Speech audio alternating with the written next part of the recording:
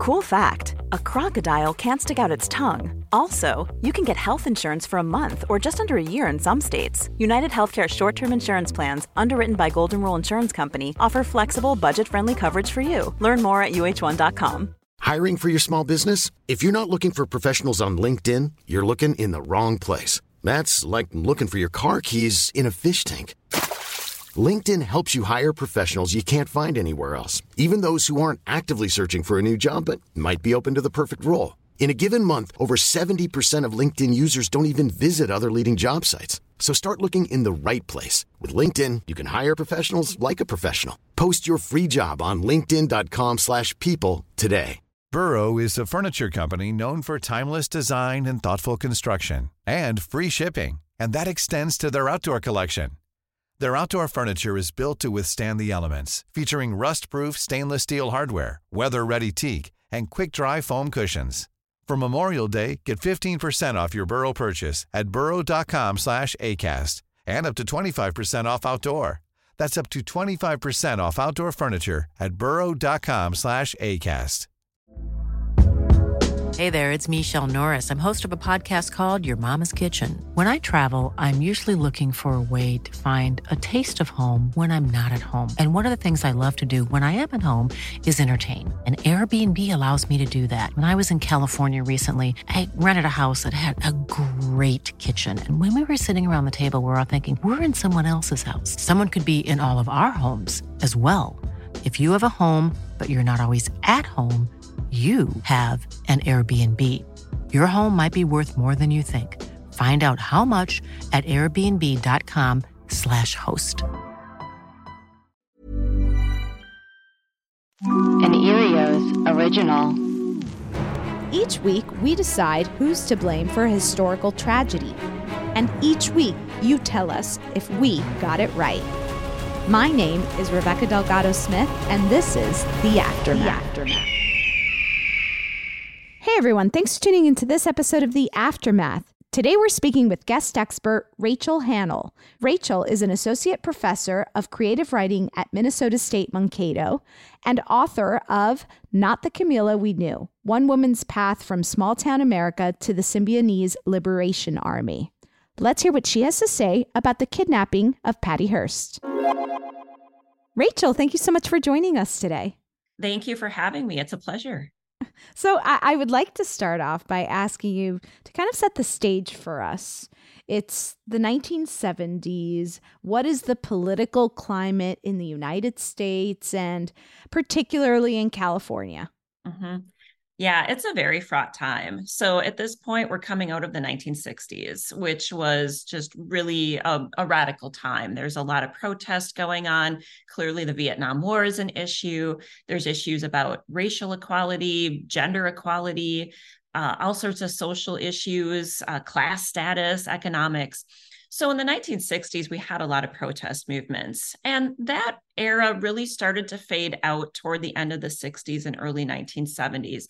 The Vietnam War was still going on. We had made some progress regarding race and gender and class. So a lot of the quote unquote hippies of the 1960s, I guess, grew up a little bit, and they said, okay, we've done our work, some things are changing, so let's move on with our lives.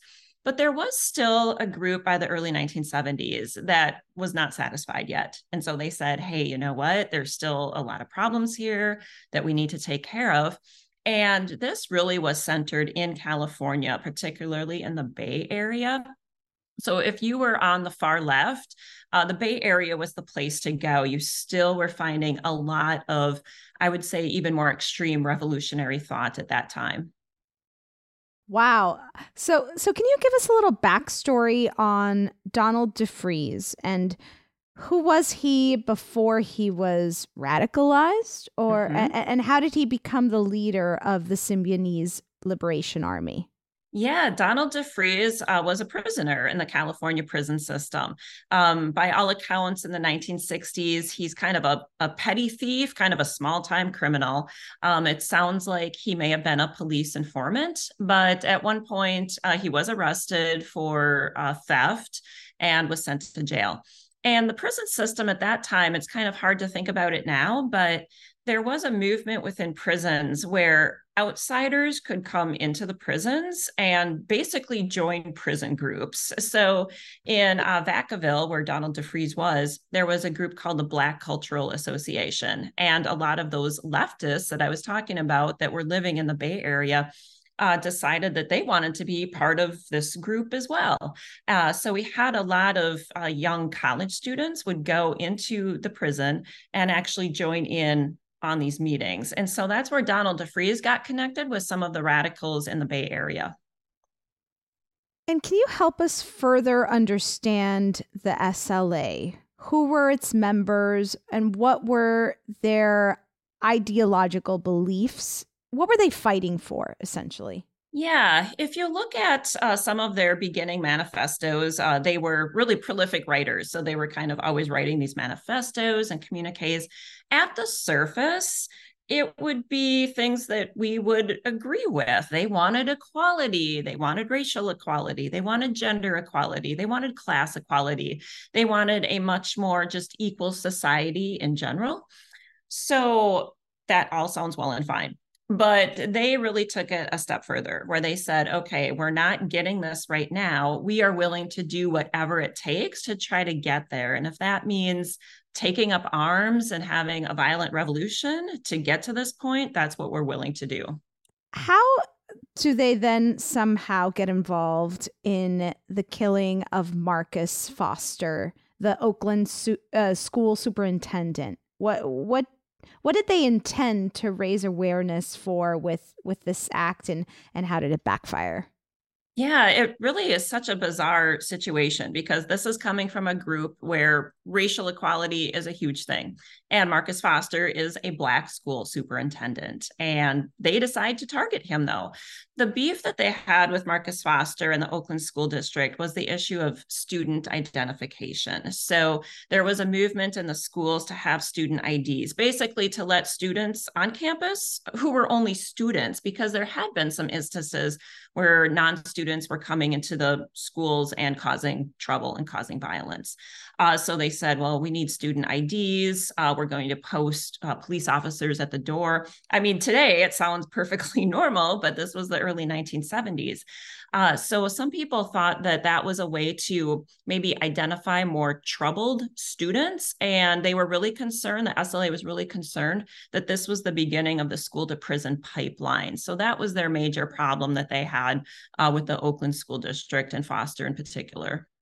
And once they do kill Marcus Foster, what happens next? How do people respond? Yeah, so it didn't make any sense to people, by all accounts, Marcus Foster is this great superintendent. He had come from Philadelphia. He had made major strides in the Philadelphia school district. He's coming to Oakland. He cares deeply about schools and about children and helping them succeed. So there were so many people in the Bay Area that said this does not make any sense. So any kind of support the SLA had hoped to garner through an action like this completely dissipated. Very, very few people were taking them seriously after the murder. Then how does Patty Hearst become the group's next target? So it sounds like in the prison system where we had the prison groups, that they had been talking about, okay, if we want to do any kind of revolutionary statement, we should kidnap somebody who is well known. This had worked for other far left groups around the world. So the 1960s, late 1960s, early 1970s, we're seeing a lot of revolutionary groups worldwide. And kidnapping is kind of one of these major actions that people are undertaking, not really in the United States, but elsewhere. And so they basically had a list of people, hey, if we're going to kidnap somebody who has money and who is well known, that we can bring attention to our cause. They had this list, and Patty Hearst was a name on that list. Could you give us kind of like a quick overview of Patty Hearst's life before the kidnapping? What was she like? And we know she comes from a very wealthy family, but what was she like? Yeah. So by all accounts, it sounds like Patty is kind of the rebel of the Hearst family. So the Hearst family is very wealthy. They are part of this huge media empire at the time. Her parents, Randolph Hearst and Catherine Hearst, are kind of they're from old money. So they have that kind of old fashioned attitude. If there was American royalty, the Hearst would be American royalty. And her parents are fairly conservative. Patty comes from a family, I think, of 5 children, and she is kind of known as the rebel. She's rebelling against this money, this old way of life. And at the time of her kidnapping, she's just 19. So she's kind of has that teenage rebellion streak going on. So it's February 4th, 1974. Patty Hearst is kidnapped by SLA members. How did they do it? Could you walk us through how the kidnapping played out? Yeah, so Patty is living with her fiance, Stephen Weed, who is a graduate student in philosophy at UC Berkeley. He had been her teacher. So even she's known Stephen Weed for a few years, and he was her high school teacher. So at this point, they're engaged. So they're living in an apartment in Berkeley. So a couple of people, I think 3 people from the SLA knock on the door. They give kind of this story that they're having car trouble, and they just bust into the apartment. They beat up Stephen Weed and they grab Patty and they take her kicking and screaming and put her into the trunk of a car and drive away. Now once she's taken, what is the SLA's next move? How did the authorities and the Hearst family hear about the kidnapping and then respond? Yeah, so they put out a communique and they say, here's this person that we've taken. She has a lot of money, or the family has a lot of money. So it seems like, well, they'll ask for a ransom. They want to have money to fund their cause. And they do ask for money, but they ask for money to feed people in California, because again, they're thinking about equality, they're thinking about fairness. There's a lot of people going hungry. And so initially they wanted $400 million from the Hearst to feed people in California. Anyone could, walk up and request food from this massive donation. But clearly that's a lot of money. So Randolph Hearst comes back and basically he says, well, I can give you $6 million. Wow. What are the conditions of Patty's captivity, and when do things start to change within the group? Mm-hmm. So yeah, in the beginning, she is literally a captive. She is kept in a closet. She's blindfolded. Various members of the SLA come into the closet. They talk to her about, their revolution, their plans for revolution. I mean, she's just getting it full scale. Definitely, there's some sexual assault going on as well during this time. So she's kept in the closet for, I think, maybe 3 or 4 weeks. They decide that she sounds like she's willing to talk to them or to think about, joining their group. And so they let her out of the closet. They take her blindfold off. She finally gets to meet everyone. And then I think it's on April 3rd, they give her a choice, or they say they give her a choice. And they say, okay, you've been with us. We've gotten some money from your parents. We can let you go. So if you want to go, you're free to go. Or if you like what we've been telling you and you want to be part of the revolution, you can stay with us. And so that's when she made her famous declaration of, I've decided to stay and fight. What is Patty's relationship with the members of the group, particularly DeFries? And I'd love to know more about Camila Hall, who is the subject of your book. Yeah. So Patty wrote a book in 1982 about her story.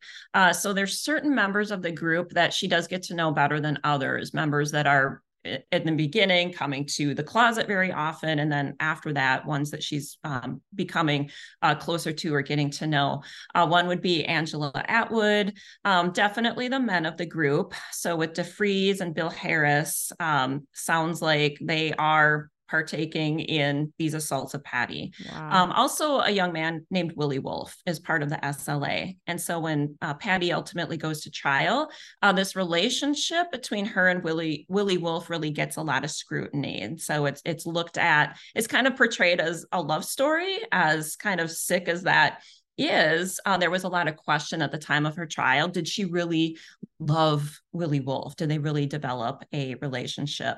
But there's other members of the SLA that she appeared to not know very well. And Camilla Hall would be one of them. In this entirety of Patty Hearst's memoir, Camilla is mentioned very, very infrequently. So, I wrote this book about Camilla, and by all accounts, Camilla is just really a very kind of minor member of the SLA, which brings up a lot of questions of why she was even involved. Mm. Now, what was the purpose of the bank robbery where Hearst is famously caught on a surveillance tape holding a firearm? Was this her coming out moment? And how did they prepare her for this?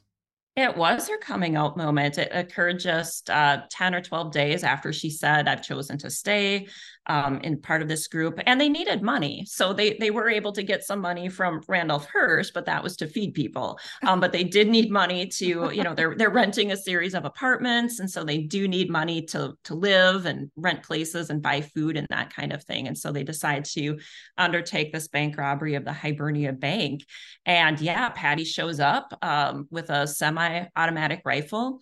And it sounds like all of this time that she's been kept captive, and the entire group as well, they are consistently hour after hour, day after day, training in these hideouts that they're living in. They're training with their guns, trying to unload and load and practice, fake shoot and that kind of thing. And so she is part of that training. They're showing her how to use a gun.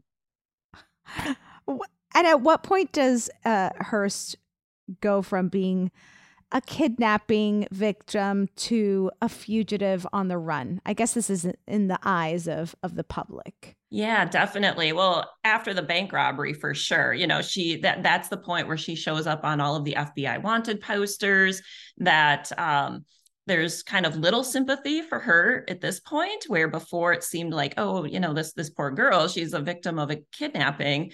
But now here she's showing up with a gun and she's pointing a gun at people. And now she's on the FBI most wanted list. Like, they want to find her. They want to get her. So definitely it seemed like public opinion swayed at that point. How did she attempt to save the Harris couple and lead authorities to the SLA hideout and the subsequent shootout with members? This is obviously much later. How did that all go down? Yeah, so about a month after the bank robbery, the SLA, they get to LA. They want to leave the Bay Area. They feel like, the cops are really closing in. So they go to Los Angeles, and they're working in teams of 3. At this point, there's only 9 people in the SLA. So they're in teams of 3, and Patty is with Bill and Emily Harris. They are sent to go get some supplies at a sporting goods store. And so they do that. They pay for their supplies. Bill Harris, for some reason, decides to steal a pair of socks. So he puts a pair of socks in his pocket. The clerk sees this, chases him out of the store. Bill pulls out a gun against the clerk, and they have a tussle. Patty's in the van waiting. She sees that Bill and Emily Harris are in trouble. So she does what she says she's trained to do in a situation like this. And she just starts firing her gun willy-nilly. Thank goodness nobody's hurt, but now these 3 people have to flee. So they flee, they abandon their van, they hijack a car. They're able to switch vehicles, but in that van is a parking ticket, and the parking ticket leads authorities to the hideout where the other 6 members are. And that's when there's a shootout with LA police. At that point, May 17th, 1974, and 6 of the SLA members are killed in that shootout. Who dies during that raid? Yes. So Donald DeFries dies. 5 other members die, including Camilla Hall, Patricia Ms. Moon Soltysik, Angela Atwood, Nancy Ling Perry, and Willie Wolf. Wow. After the shootout, why doesn't Patty leave the group? This feels like it's her opportunity. Patty had a lot of opportunities to leave. It seems like she had a lot of Yes. opportunities to leave. She's not apprehended until September 1975. So we're talking about another, 16 months or so that she's on the run. She's alone a lot. She's completely alone. It's not like she's kept under lock and key this entire time by the Harrises. She really is able to kind of just live this, free-ish type of life. They crisscross the country a couple of times. So when she does go to trial, that's really a major question during the trial that the jurors have of why didn't you just leave? You had lots of opportunities to leave. And that just really led the jury to think that she really was a member of this group. How does she eventually get caught? So finally, after all of these months, the FBI is able to finally track them down. So at this point, they're back in California. They're in Sacramento. It took that long for the FBI to just finally find them. And so when they do find Patty, she's just sitting in an apartment. It's the morning. She's having coffee. She's just kind of relaxing at the door, but then relaxing at the dinner table. But then the door busts open and there they are. This moment that she had really been waiting for this entire time happened. Now, her defense claimed that she was a victim who suffered from Stockholm syndrome. Mm-hmm. Do you think that this is possible, or was she brainwashed? Do you think she was brainwashed during her time with the SLA, or had she actually been radicalized and joined the cause? I think that's the $1 million question. Yeah. And I mean, that really is the question that I think why the case of Patty Hearst remains so fascinating to this day, because it really is a mystery. And those of us who are familiar with this just still are pondering, could it really have been? Could she have been brainwashed, or did she actually believe in this cause? So definitely that was her defense, that she was brainwashed, Stockholm syndrome, but this is fairly new at the time. The Stockholm syndrome, the case that was named after, that had only happened in 1973. So it was only the year before that Patty was kidnapped. So it's relatively new. It's not really a legal defense, but her lawyer, F. Lee Bailey, decides to argue it anyway. But again, the jury's not buying it because they just say, but she had lots of opportunities to leave. She wasn't, a captive, like a literal captive that whole time. So it was a very tough defense, and it just didn't work. What became of the SLA and its members? So after the shootout, really, there's only 3 members left. So it's the Harrises and Hearst, if you want to call her a member. They need help. So they go back to the Bay Area, and there were people who were always kind of loosely affiliated with the SLA, but they went back to these people and they said, wow, we really need help. We need to regroup. And so they were able to get another kind of cadre of members, but again, a very small number, maybe 5 or 6 more people. So that little group was the one that remained until they were captured, at least that some of them were captured in 1975. Then there was a few of them, the ones who weren't captured on that day that Patty was captured, they knew it was coming, and so they went into hiding, and many of them were living underground for 25 years. Wow. 25 years. Yep. Now, this is a question that we ask all of our guest experts. At the end of the day, if you had to pick a person or thing, it could be a concept that you think is to blame for the kidnapping of Patty Hearst, who or what would that be? Yeah. It's a good question. Well, I mean, certainly we have the SLA players, right? They were the ones who did the kidnapping. But I think in terms of maybe more of a concept, can we blame the Stockholm syndrome? Can we blame brainwashing? And there's many points of evidence that would suggest that. Like, it's completely not out of the realm of reason. And if I really had to maybe place odds on it, I still kind of have a hard time believing that Patty Hearst just completely switched and said, yeah, I want to be a revolutionary now. That seems a little far-fetched to me. So if I had to lean one way or the other, I would lean a little bit more to brainwashing, but maybe like a 60-40 odds or something like that. That's as close of a sure odd, percentage that we'll probably get on this case. Exactly. Well, thank you so much, Rachel, for helping us understand this very interesting case. Yeah, thank you so much. One size fits all seems like a good idea for clothes until you try them on. Same goes for healthcare. That's why United Healthcare offers flexible, budget-friendly coverage for medical, vision, dental, and more. Learn more at uh1.com. Burrow is a furniture company known for timeless design and thoughtful construction, and free shipping, and that extends to their outdoor collection. Their outdoor furniture is built to withstand the elements, featuring rust-proof stainless steel hardware, weather-ready teak, and quick-dry foam cushions. For Memorial Day, get 15% off your Burrow purchase at burrow.com/ACAST and up to 25% off outdoor. That's up to 25% off outdoor furniture at burrow.com/ACAST.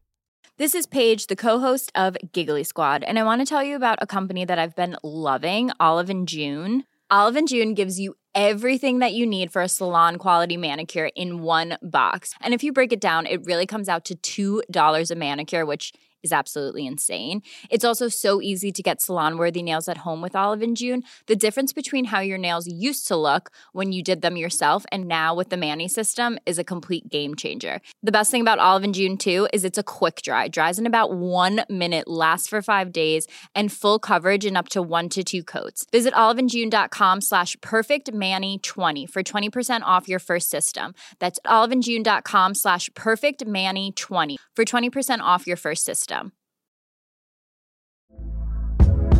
Hey there, it's Michelle Norris. I'm host of a podcast called Your Mama's Kitchen. When I travel, I'm usually looking for a way to find a taste of home when I'm not at home. And one of the things I love to do when I am at home is entertain. And Airbnb allows me to do that. When I was in California recently, I rented a house that had a great kitchen. And when we were sitting around the table, we were all thinking, we're in someone else's house. Someone could be in all of our homes as well. If you have a home, but you're not always at home, you have an Airbnb. Your home might be worth more than you think. Find out how much at airbnb.com/host. Glad you're doing something on it. With us today, we have producer Clayton Early. Hello. So fascinating to talk to Rachel about this case and to get all the details about, the bank robberies and then what was happening behind the closed doors. Yeah. I mean, it sounds just terrifying. It's very mysterious, but it's also so terrifying, right?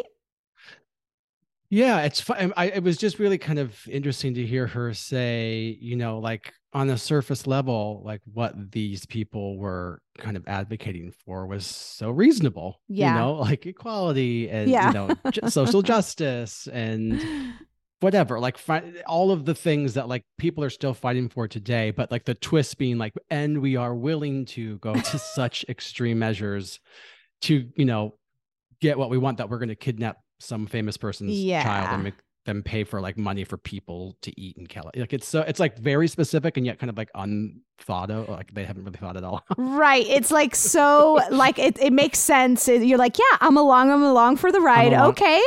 Oh, you want to kill someone? Oh, no. Yeah.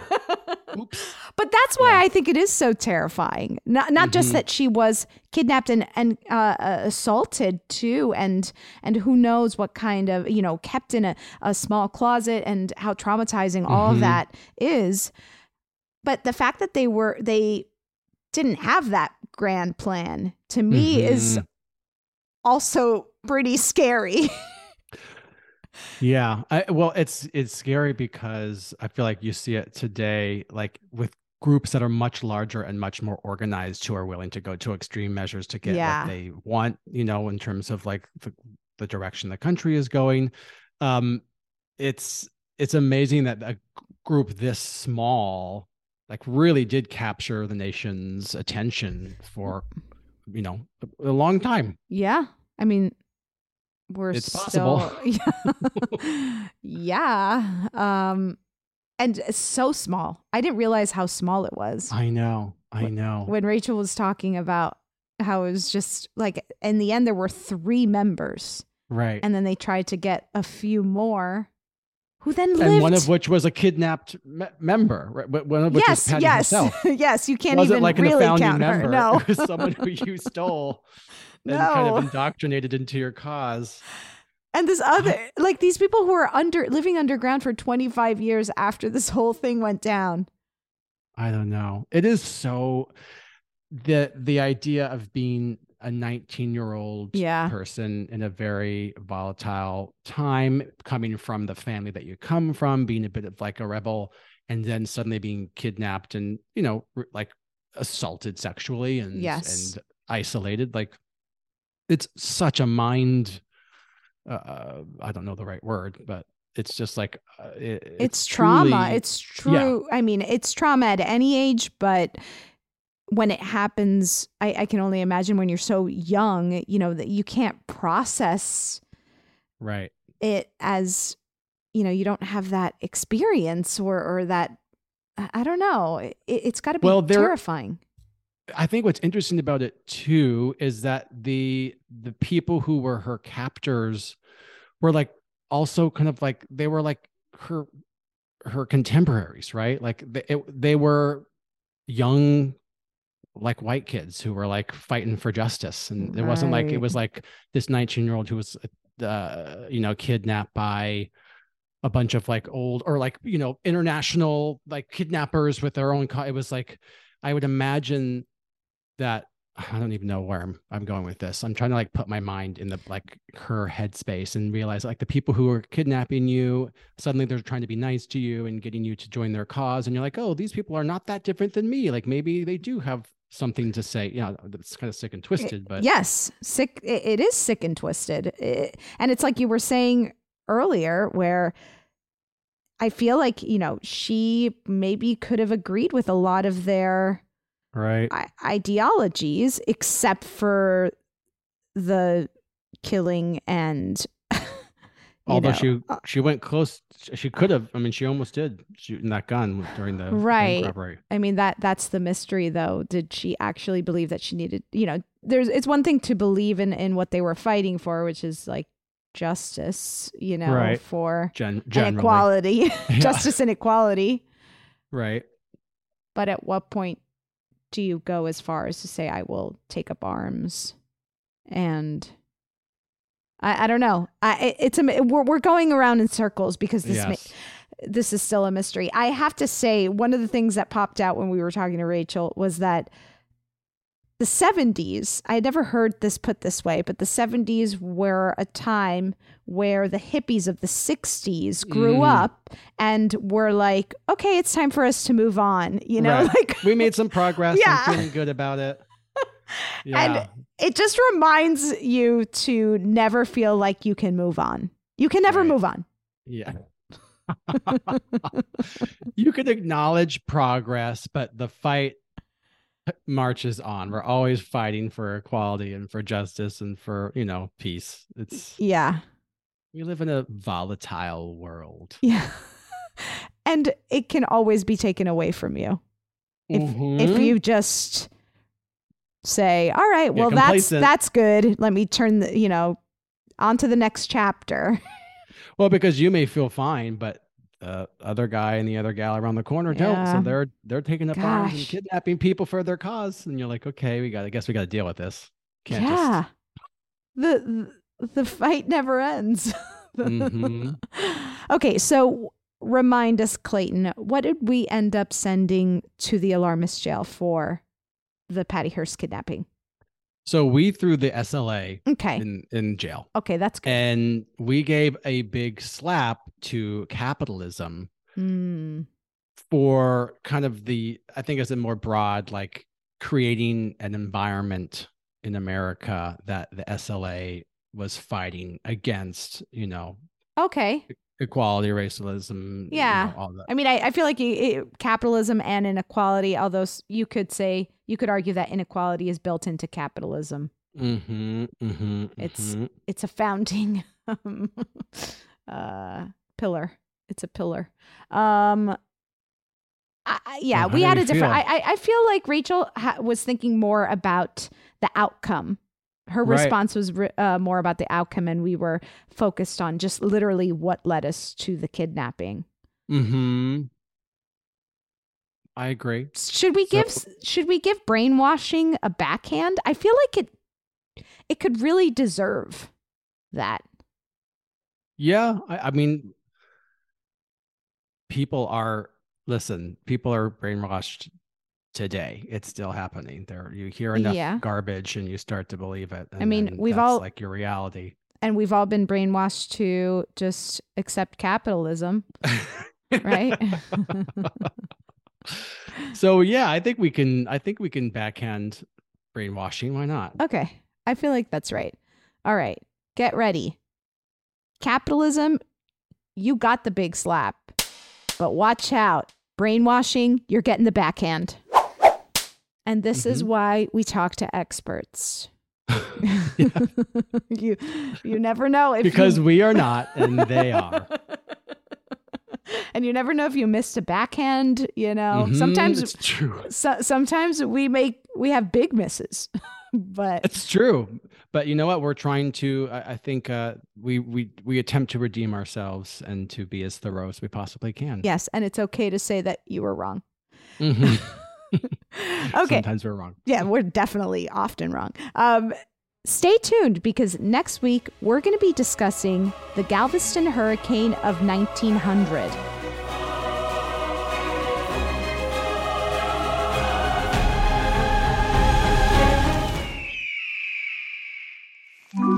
Erios. Powered by Acast.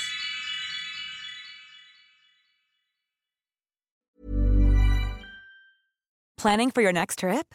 Elevate your travel style with Quince. Quince has all the jet-setting essentials you'll want for your next getaway, like European linen, premium luggage options, buttery soft Italian leather bags, and so much more. And is all priced at 50 to 80% less than similar brands. Plus, Quince only works with factories that use safe and ethical manufacturing practices. Pack your bags with high-quality essentials you'll be wearing for vacations to come with Quince. Go to quince.com/pack for free shipping and 365-day returns. This message comes from BOF sponsor eBay. You'll know real when you get it. It'll say eBay Authenticity Guarantee. And you'll feel it. Maybe it's a head-turning handbag, a watch that says it all, jewelry that makes you look like the gem, or sneakers and streetwear so fresh, every step feels fly. eBay gets it. So look for the blue check mark next to that thing you love and be confident that every inch, stitch, sole, and logo is checked by experts. With eBay Authenticity Guarantee, you can trust that feeling of real is always in reach. Ensure your next purchase is the real deal. Visit ebay.com for terms. Imagine the softest sheets you've ever felt. Now imagine them getting even softer over time. That's what you'll feel with Boll & Branch's organic cotton sheets. In a recent customer survey, 96% replied that Boll & Branch sheets get softer with every wash. Start getting your best night's sleep in these sheets that get softer and softer for years to come. Try their sheets with a 30-night guarantee. Plus, get 15% off your first order at bollandbranch.com. Code BUTTERY. Exclusions apply. See site for details.